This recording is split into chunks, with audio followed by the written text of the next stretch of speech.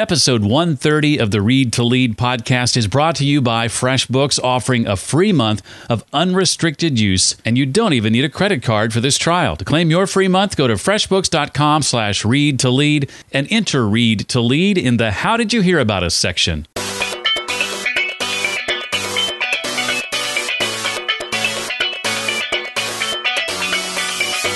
There are many situations in our lives where we could choose to do it the safe way. To make the choice to do the hard thing is a very powerful and developmental human experience. Welcome to the Read to Lead podcast with Jeff Brown. Jeff believes that if you desire to achieve true success in business and in life, then consistent and intentional reading is a must. The Read to Lead podcast will not only help you narrow this ever-important reading list, but also bring you key insights and valuable feedback from some of today's most successful and inspiring authors. And now, here's Jeff. Hi there, I'm glad you're here. Welcome to the podcast dedicated to your personal and professional growth. Leadership is often central to our discussion, but we also cover topics like personal development, career, productivity, marketing, sales, business, and entrepreneurship. In just a moment, you and I will sit down with author Kathy Salit. She's written a book called Performance Breakthrough, a radical approach to success at work. I'll ask Kathy about the importance of making the distinction between the idea of knowing versus growing. I'll ask her to walk us through the 5 fundamentals of performance. I'll also ask why many teams seem to struggle with the same issues and quite a bit more. In the book, Kathy presents the revolutionary strategies that she's proven successful through about 20 years' experience custom creating workshops for powerhouse clients, including American Express, Nike, Coca-Cola, and DirecTV. And what she does is she artfully blends techniques from theatrical performance with a new science of performative psychology. It's a topic I am quite fascinated by, and I think you will be too. For more on a similar topic and a similar discussion, refer back to episode 106 of the Read to Lead podcast, where we spoke with Michael Port and talked about his book, Steal the Show. An easy-to-remember link for that resource and the other links and resources Kathy and I will no doubt be talking about in just a moment. Simply refer to readtoleadpodcast.com/130 for episode 130. And be sure to stick around to the end of the show as I plan to share with you some exciting news related to the Read to Lead podcast. Before I invite Kathy to join us here in just a moment, I want to first tell you about our sponsor, FreshBooks, with a special offer just for you as a listener to this podcast. You can try out all their features for a month absolutely free just by going to this special URL, freshbooks.com/read to lead. And while you're there, be sure to enter Read to Lead in the How Did You Hear About Us section. Now, one of the best parts is you don't even need a credit card for the trial. I've mentioned in past weeks that I've been using FreshBooks since 2009, and one of my favorite features is the checks in the mail feature. By that I mean that it's not unusual for me to go to my mailbox on any given day and find checks in the mail as a result of the automatic recurring billing I've set up in FreshBooks. I have a handful of clients that pay me on a monthly basis. FreshBooks lets me set that up so it takes care of it without me having to even think about it. All I have to think about is, oh yeah, I might want to make a trip to the mailbox today because there could be some checks there. Of course, FreshBooks has many, many other great features. To read up on those and take advantage of that free month-long trial, again, no credit card needed, just go to freshbooks.com/read to lead. That's freshbooks.com/read to lead. Kathy Salit is the CEO and founder of Performance of a Lifetime, a consulting firm specializing in helping leaders and companies with the human side of business and strategy. She is a sought-after speaker and executive coach who's been featured in the Wall Street Journal, Fast Company, and Wired. And she is the author of Performance Breakthrough, a radical approach to success at work, a book I'm about 2/3 of the way through and absolutely loving. Kathy, welcome to Read to Lead. I'm excited to have you here. Oh, thank you, Jeff. I'm thrilled to be on your show. Thanks for having me. Well, as I dove in, I was fascinated, Kathy, by the story of your childhood and what ultimately led to later in life the formation of your firm, Performance of a Lifetime. And I'm was hoping maybe you could share with us a little bit about some of those very unique experiences as a child, particularly on the educational side of things. So I grew up in New York City, and I was in middle school around the early 70s, another century. I had switched from elementary to middle school. Actually, back then we called it junior high school. And I really didn't like the school that I was now in. And I was having a very hard time. I felt like what we were studying felt sort of outdated. The environment at the school, it was sort of a very authoritarian and strict environment, which I sort of rebelled against. And it was important the time that this is taking place. So this is the early 70s in America, when there was just a lot of tumult and there was a lot of social action and ferment, if you will. And there were a lot of questions being asked about many things, including education. And I was swept up in all of that. So I was a teenager, but nonetheless struggling with where I was and feeling like I wanted to, be more relevant. I wanted school to be more relevant. And I was pretty unhappy. I ended up getting sent to the principal's office a lot, and because I got into arguments about this and that. And then one day, a young boy in my class, he asked the teacher to go to the bathroom, and the teacher wouldn't let him go. And I got into a fight again and got sent to the principal's office and then sent home. You were taking up for him, right? I was, yeah. And so I went home and talked to my mom, who had been an amazing source of support throughout all of this, always there trying to help me navigate this and that. And I told her my tale of woe for today, for that day. And she said, "You know what, sweetie? I think you should quit school, and I think you should start your own. Start a school that you want to go to." And I said to her, "Mommy, I'm 12. And she said, "I know how old you are. I'm your mother." And then she said, "I'm going to help you." And she asked whether other kids that I knew felt the way that I did. And I said, "Yeah." And she said, "Well, get them to quit." So my mother was a real hellraiser in that regard. Let's get everybody to quit. And so about 25 of us from the school that I had been going to, as well as a couple of other schools, because the word got out that we were starting a new school.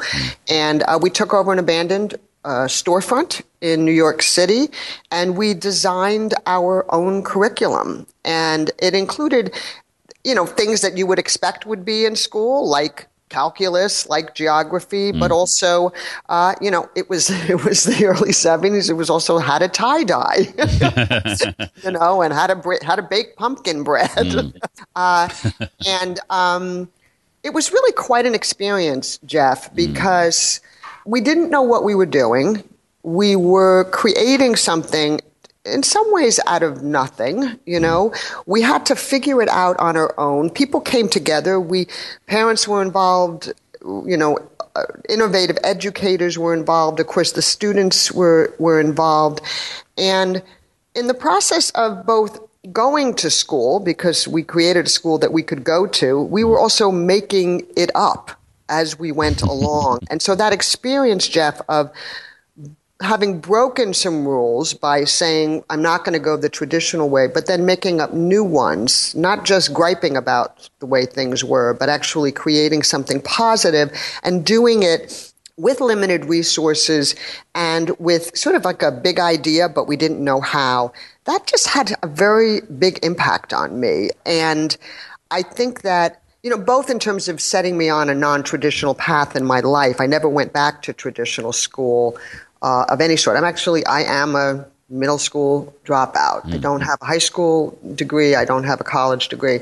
So that it both led me on an unusual path in my life, but it also taught me something about how to work and collaborate with people in a very creative and, if you will, a not knowing way, which I talk about in my book, not knowing how something is going to turn out, not knowing how to do something, but being invested in the creation of it and in what is to come.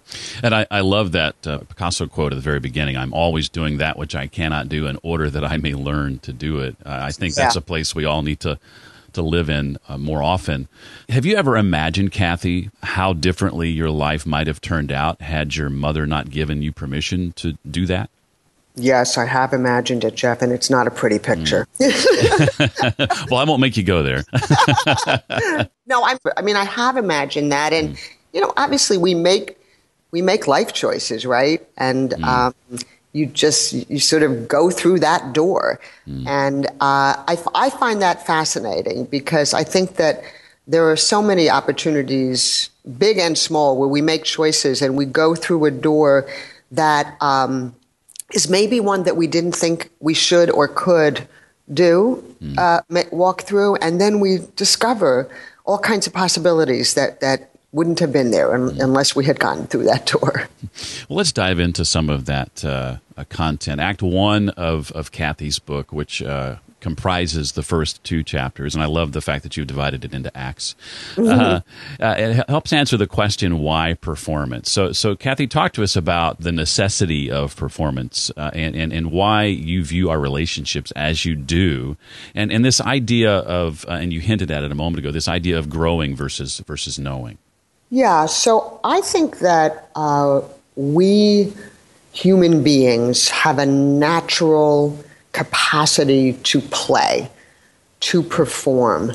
We do it as kids, right? And we're supported to do it as kids. And it's a very important part of childhood. It's not just for fun that we run around the playground, pretending to be Superman and Batman and Wonder Woman. It's also a way that we learn about how the world works. We pretend to be mommy, to be daddy, to be a fireman, to be a scientist, and so on. And that kind of play is really a very crucial part of learning both how the world works, what's in the world, how we develop our interests, things that we are excited by and are interested in that impact on us, so that in terms of what we end up doing in our lives. And that play, while we're supported to do that as little kids, there's a certain point where we're sort of told, stop playing, because now you have to start getting things right. Now you have to learn the rules. And, you want to learn the rules. I mean, our parents are well-meaning when they say that, like you need to know that when the light is red, you shouldn't cross the street, and so on, and those kinds of things. But what often ends up happening is that the kind of play, imagination, and experimentation that we experience as kids, it goes to the wayside. Now we have to get into the knowing part of life, the acquisition of knowledge and information at the expense of the experimentation and the play. And so what researchers and psychologists have been discovering is that as it's very important for childhood, that kind of play and performance, it's also important for adulthood. And so what our work at Performance of a Lifetime, and what I talk about in the book, is based on some of this research and discoveries. It's a field called performative psychology. And the idea is that we create our lives. We perform our way to growth.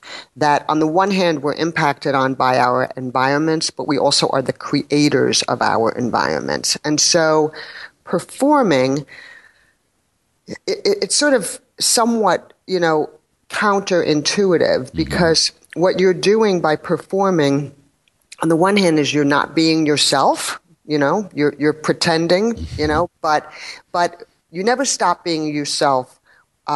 You're always who you are and who you are becoming, who you are not. Performing as an adult gives you a way to grow into who you are becoming, to grow into who you are not yet. And that's a very different kind of activity than, if you will, just reading a book about how to do something. So, for example, when people become parents, they don't know how to do that. People pretend to know how to be parents. You're performing your way into it. I mean, yes, of course, parents read books and you get all the help that you can, but you figure it out while you're raising your kids. You learn how to do it in the performance of it, if that makes sense. And so I think we can do that more in our lives, in all aspects of our lives and our work. I like the example you gave in the book related to this. I think it was the child on the bike and the training wheels are coming off and mom is behind him and he's sort of learning to ride and then fearful of it all at the same time. He's seeing his friends ride around and he wants to do that, but he doesn't know how to do it yet. Yeah, exactly. And he has to pretend to be a bike rider in order to become a bike rider. And mom is supporting him to do that. And that's an important part of the picture too, because there is somebody in the mix who's saying you can do that. And sometimes it's other kids and sometimes it's parents, but it's people you're being related to as who you are and who you're not yet. And that, we call that in a Performance of a Lifetime, and I talk about this in the book, it's called the becoming principle. Okay. And bike riding is that's a universal experience that we all have, but that's whether you're leading a meeting, whether you're taking on a new job, whether you're starting a family, all of these things require being who you are not yet, and performing and pretending helps you get there. Well, the becoming principle that Kathy just mentioned, she breaks it down in Act 2 of the book into the 5 fundamentals of performance. I'm wondering, Kathy, if you can touch on each of these to a degree, kind of walk us through these 5 phases in the time that we have. Sure thing. So the first fundamental of performance is to choose to grow. And simply put, and I'd underline choose, okay? Because sometimes we're, if you will, forced to grow because of circumstances. It's like, you suddenly are in a meeting at work and somebody says, oh, Diana, would you please, lead us through the process that you went through with client A and B, and you're like, I wasn't prepared. I didn't, and so you sort of have no choice in the matter. But even within that, you can make a choice about how to perform that. You could perform that by being freaked out, right, and freezing up, or you could perform as if that is exactly what I wanted to do. Thank you so much, John, for giving me that opportunity, whether you say it or not. And so in that way, you're giving yourself the support to go forward. And there are many situations in our lives where we could choose to do it the safe way. We could say, you know what, I'm not going to get involved in that project because A, I don't know how to work with these high-powered people, or B, they're going to see what I don't know. And to make the choice to do the hard thing, to take on the hard task is a very powerful and developmental human experience. And so that's one of the things that you need to do to perform your way to growth. You choose the thing that feels hard, including, by the way, things like asking other people for help. Sometimes people can feel like, I have to know how to do this, and so I can't ask anybody for help. But that can be a way to grow too. So that's one fundamental. Another fundamental is build ensembles everywhere, perhaps otherwise known as teams, although I talk about in the book about there being a distinction between the two. But as an actor and as a performer, I have an acting background. I'm also an improviser and a singer. I've had the privilege of being able to work in creative ensembles all of my life. We are not alone, although we feel like we are often. And the culture is very individually focused. And there's a lot of benefit to that, I think. But there's also a downside. And so I'm trying to, not in any way to deny individualism, but I think we can do more by way of being connected to the fact that we live and grow and work with others. Jim Collins, in his book Good to Great, one of the suggestions that he gives people is to form a board of directors for yourself as a way to help you in the development of your career. I think that's a wonderful idea. I think that we can form a board of performance directors, meaning helping bring together a grouping of people who are different than each other, who don't all think the same way, and, ask them to help you do this next project you want to do. Maybe anything from losing weight to trying to get a new job to getting help with, your relationships to taking on a new challenge at work. I think that we can bring people together to help each other and attend to how to do that. And in my book, I talk a lot about what are the ways that you can build ensembles, because it's actually not a natural thing for us to do anymore, if that makes sense. Absolutely. And one of the things I learned from the next section of the book on listening is how to better articulate what being a good listener looks like. I would love for you to talk about this idea of the offers that we receive from others and make to others, and maybe share some examples of the exercises that we might think about in order to improve our listening skills. So let me ask you, Jeff, have you ever done any improv? I have not, but I've been encouraged by a number of people that I should consider it. You really should, because the value of improvisation, learning how to improvise and how it affects your listening. Because here's the basic thing about improv. You know how when you've seen improv, right? Oh, yeah. Okay. So you see these, super talented guys or gals on stage or on television, and they're making up a scene. They're like on the spot. They're just sort of coming up with what it is that the scene that they're performing is about. And they're so good at it that you could think that they've actually planned it before, that they have a script, right? But actually what's going on is that they are listening to each other in a way that is different than the way us normal people tend to listen. Because what they're doing is they're saying yes to every single offer, every single thing that anybody says or does. And then they say, and. So you say yes. Someone comes over to you and says, that's an amazing pair of antlers that you have on your head. And you say, oh, thank you so much. I just picked them up at Kohl's. Do you think the color works for me? Instead of saying, what? I'm not wearing a pair of antlers. You say yes. And so if you take that idea that improvisers use, that rule, that golden rule, you take it off the stage and you bring it into everyday life, then you're going to hear things that you normally wouldn't hear, because, what do we do when we're talking with other people? Much of the time, we're thinking about what we're going to say when they stop talking, right? Absolutely. But with improv, your job is to create with others and to build with others. So a technique that I talk about in the book is one where you say yes and to everything you hear. And it doesn't mean that you have to agree with what the other person is saying, but you can find something in what they're saying to yes to, right? But that means you have to listen, because it's got to be connected. You have to be saying yes to what you heard. So our natural tendency, Jeff, is to say yes, but. That's more typical. So that's a technique that I would recommend that people try, both at work and at home. I mean, we do a lot of work, obviously, in the corporate world, and over again, people come over to us afterwards and sort of say in a whispered tone, can I do this with my husband? Can I do this with my wife? And say, yes. And there's plenty of examples, too, in the book where that's actually lived out. Kathy shares quite a few of those examples. I like the example of, I think it was Alicia, telling her husband that whenever he's late, he is going to have to spend 5 minutes dancing with her that evening after dinner. And that really gets into the next concept, creating with crap, Kathy calls it.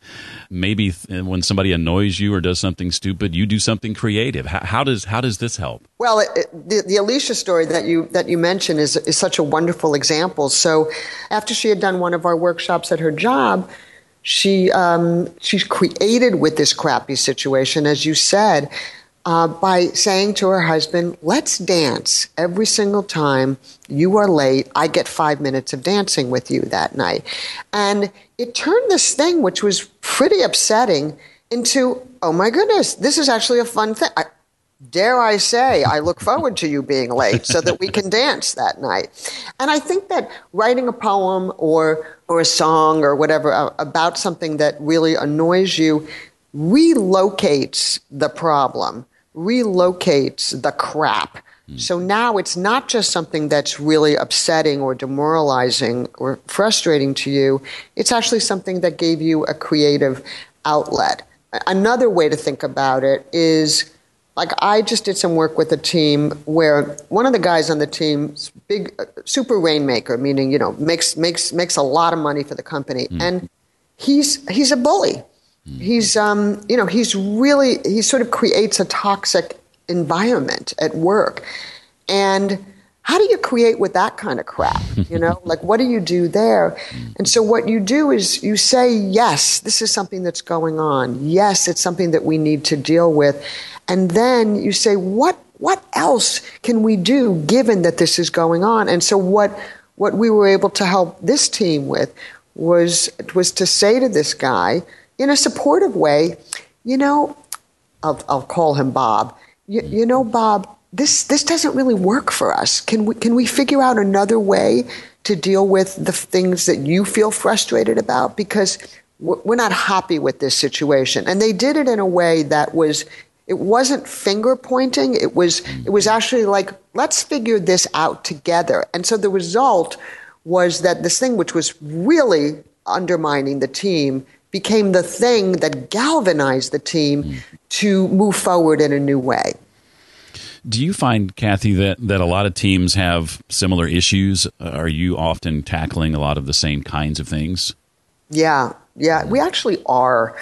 Mark Twain, and I quote him in the book, there's just this wonderful quote. It's something like, let's make a special effort to stop communicating so that we can have some conversation. And that was, over 100 years ago, before, we had anything resembling the kind of technology and capacity to communicate that we do now. I think there's a difference between communication, which I would think of as maybe transaction and just sort of the trading of information, and conversation where we really are hearing each other, where we're slowing down and taking in what the other person is saying, figuring out and creatively how to build with their input.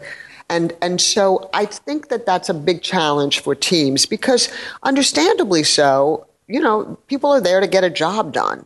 They're not there to sing Kumbaya together and, that kind of thing. However, what people don't often see, but eventually do see through this performance work, is if we attend to building the ensemble, if we support each other to perform in new ways, then we can create an environment where we're going to be more productive, we're going to be more collaborative, and as leaders, people are getting a better sense of the whole picture. Like sometimes one of the challenges that we deal with a lot is people are what's called siloed, meaning they have a very narrow vision, they're just working like head down on their area and they're not seeing the bigger picture. Right.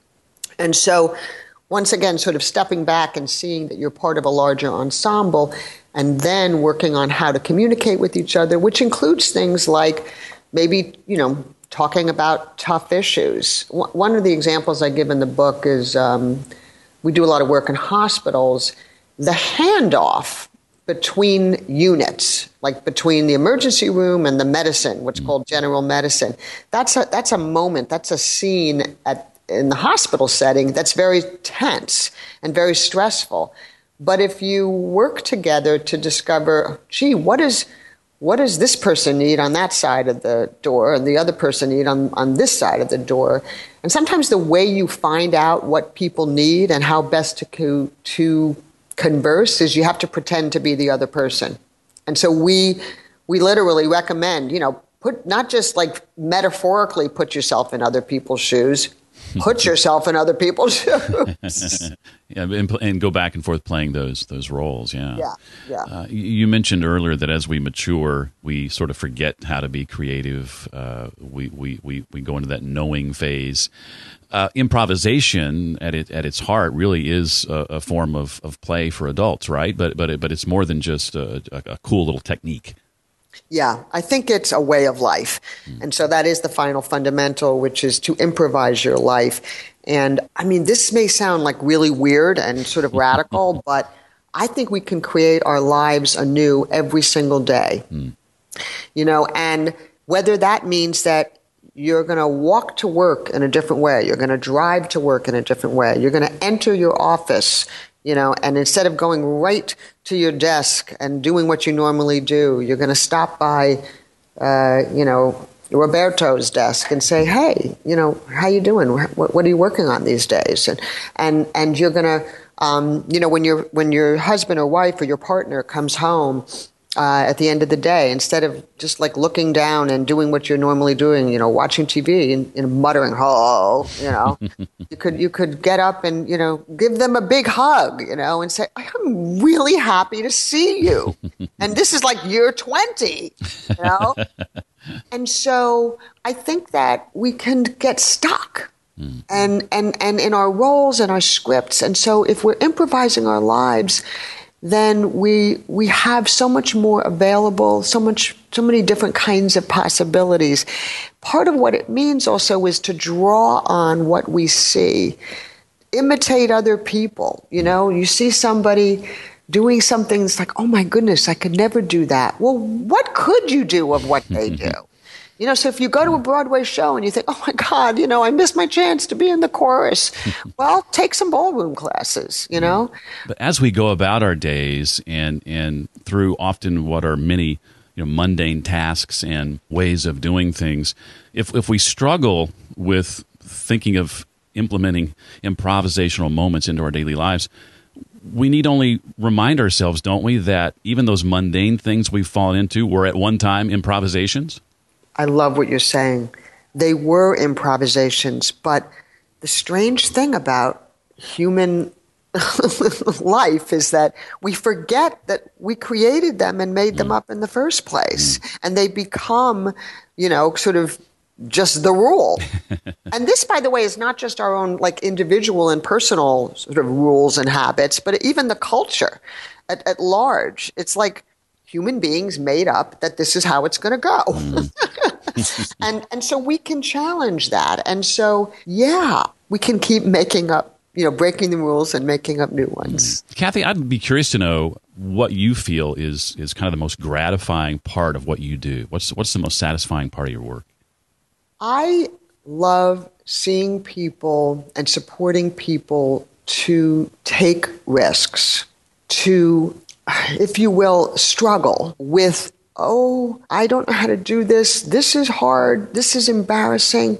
And this is impossible. And then through performing, and this it's weird. It's a scary thing to perform in new ways, but there's also something very safe about it because you're not saying this is exactly how it's going to go and this is who I am. You're sort of trying something out. And through that process, the benefits that people get as a result of taking that risk and of coming out the other side, I just find that so deeply moving and so nourishing in terms of the human spirit and in helping people to discover that they can do more than they currently are doing and that they have other people around to support them. We have this crazy exercise, which, again, I talk about in the book. And I'm getting feedback from readers who are telling me they're doing it on their own, which I just love.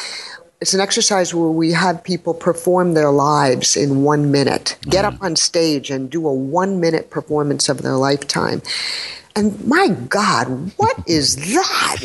Are you crazy? And yet people who are very conservative and very quiet and who would never sort of open themselves up in front of their colleagues, or people who are vivacious, considered, vivacious and type A personalities, get up on stage and they perform something new.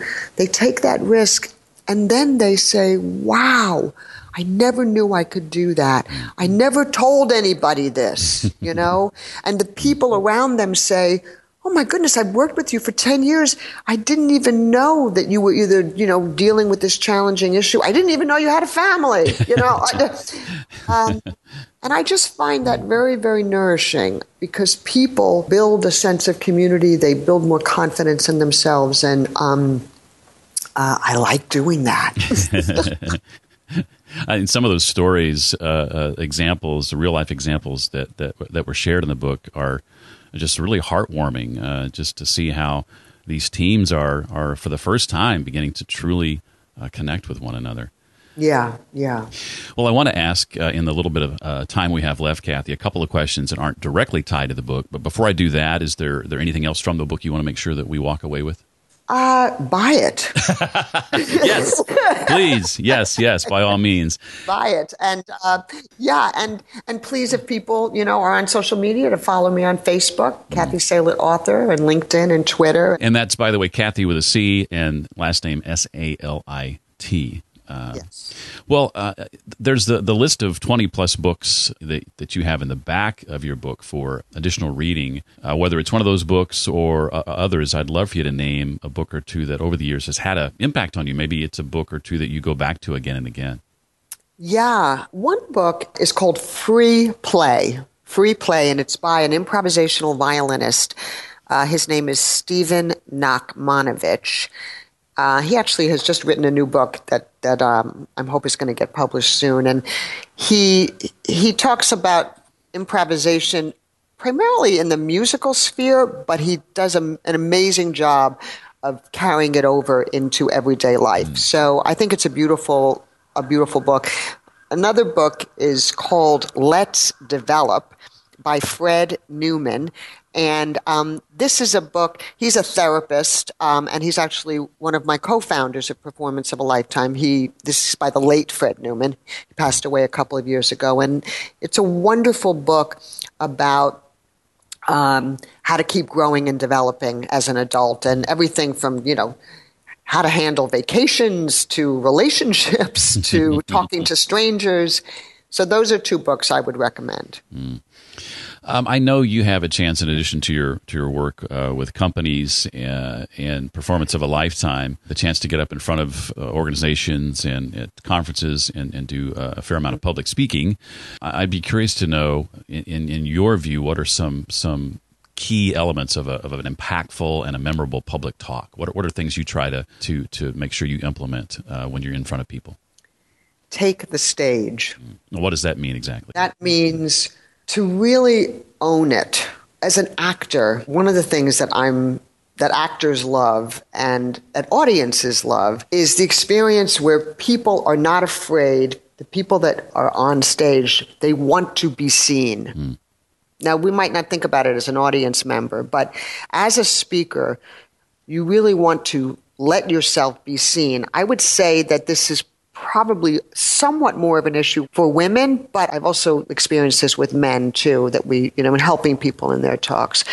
So to take the stage, to own it, to stand in silence, if as part of that, pauses are wonderful. So that's one thing, to sort of really slow down and let yourself be there and let people see you. And sometimes that could mean, Jeff, before you start talking, just stand there, smile, look out, say hello. And that also will help you slow down and sort of work on your breathing. That's one thing. Another thing is, depending on what you're talking about, it doesn't really matter. Find a way to share a story about a really big failure of yours. Get real. Get real. Share a big mistake that you may not have even sort of totally turned around. But yeah, get real and people will love you. Are you familiar with the work of or a fan of the work of Michael Port in this space, the Steal the Show book that came out recently? Oh, no, I don't know of it. Oh, okay. Steal the Show? Is that what you said? Steal the Show is the name of the book. Michael is a former actor, and he applies many of the techniques he's learned as an actor, not just public speaking, but a good third of his book that came out in October is dedicated to applying some of these techniques to that situation specifically. But I think it'd be one you'd really enjoy. Yeah, definitely. Well, I know the book's only been out for a few weeks. I want to ask, though, what's next for you and your team? Is there anything you're working on now that you're excited about or want to share about? Oh my! Yeah, we're doing more and more work on helping companies with storytelling.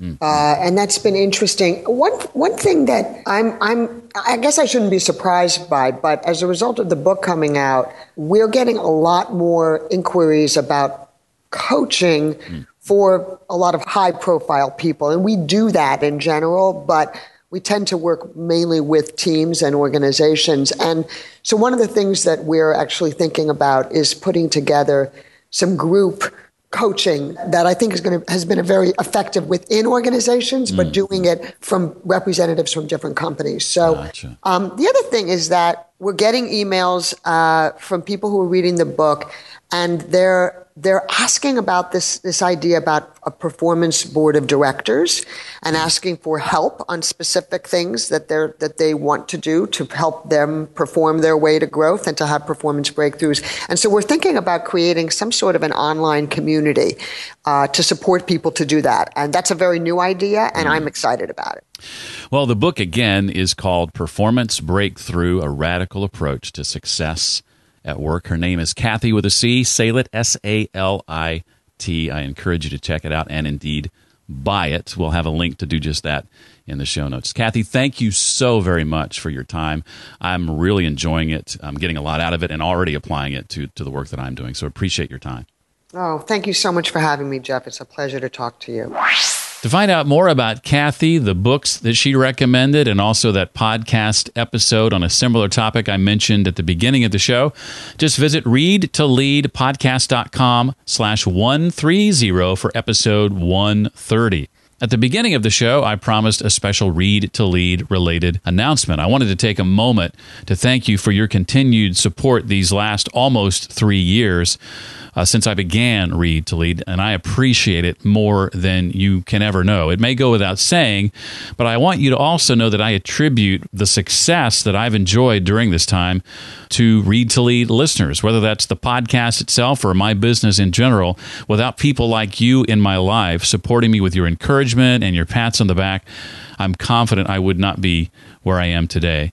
And it just so happens that today there is yet another example of the harvest resulting from the seeds that you sown. For the second consecutive year, Read to Lead has been nominated Best Business Podcast. This is a nomination that comes from podcasting peers, but a nomination that I believe wouldn't be possible without people like you supporting the show.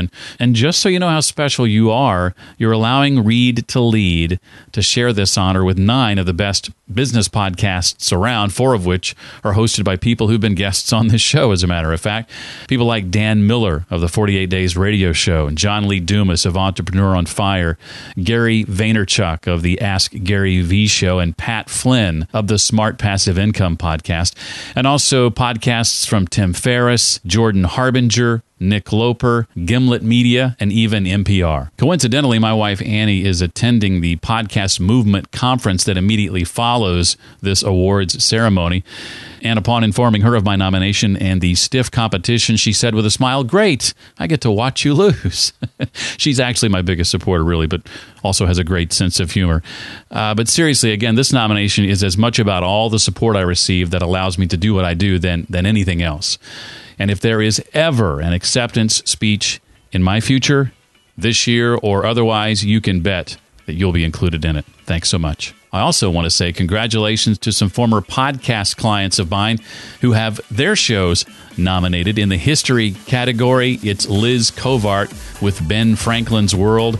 And in the science and medicine category, Ryan Gray is nominated for the Pre-Med Years podcast. And former client Daryl Darnell produces several shows that also received nominations. So congratulations, guys. I can't stress how important it is for you to consider visiting our sponsor, especially if you are part of a business that bills clients. FreshBooks cloud accounting software can make that process a whole lot easier for you. Find out more about them at freshbooks.com/read-to-lead. Well, that wraps up another week. I look forward to seeing you next time for the Read to Lead podcast. Thanks so much for listening to the Read to Lead podcast. As a subscriber, we challenge you to be more than just a passive listener. Become a vital member of the community. Visit us on the web at readtoleadpodcast.com. Until next time, remember, leaders read and readers lead.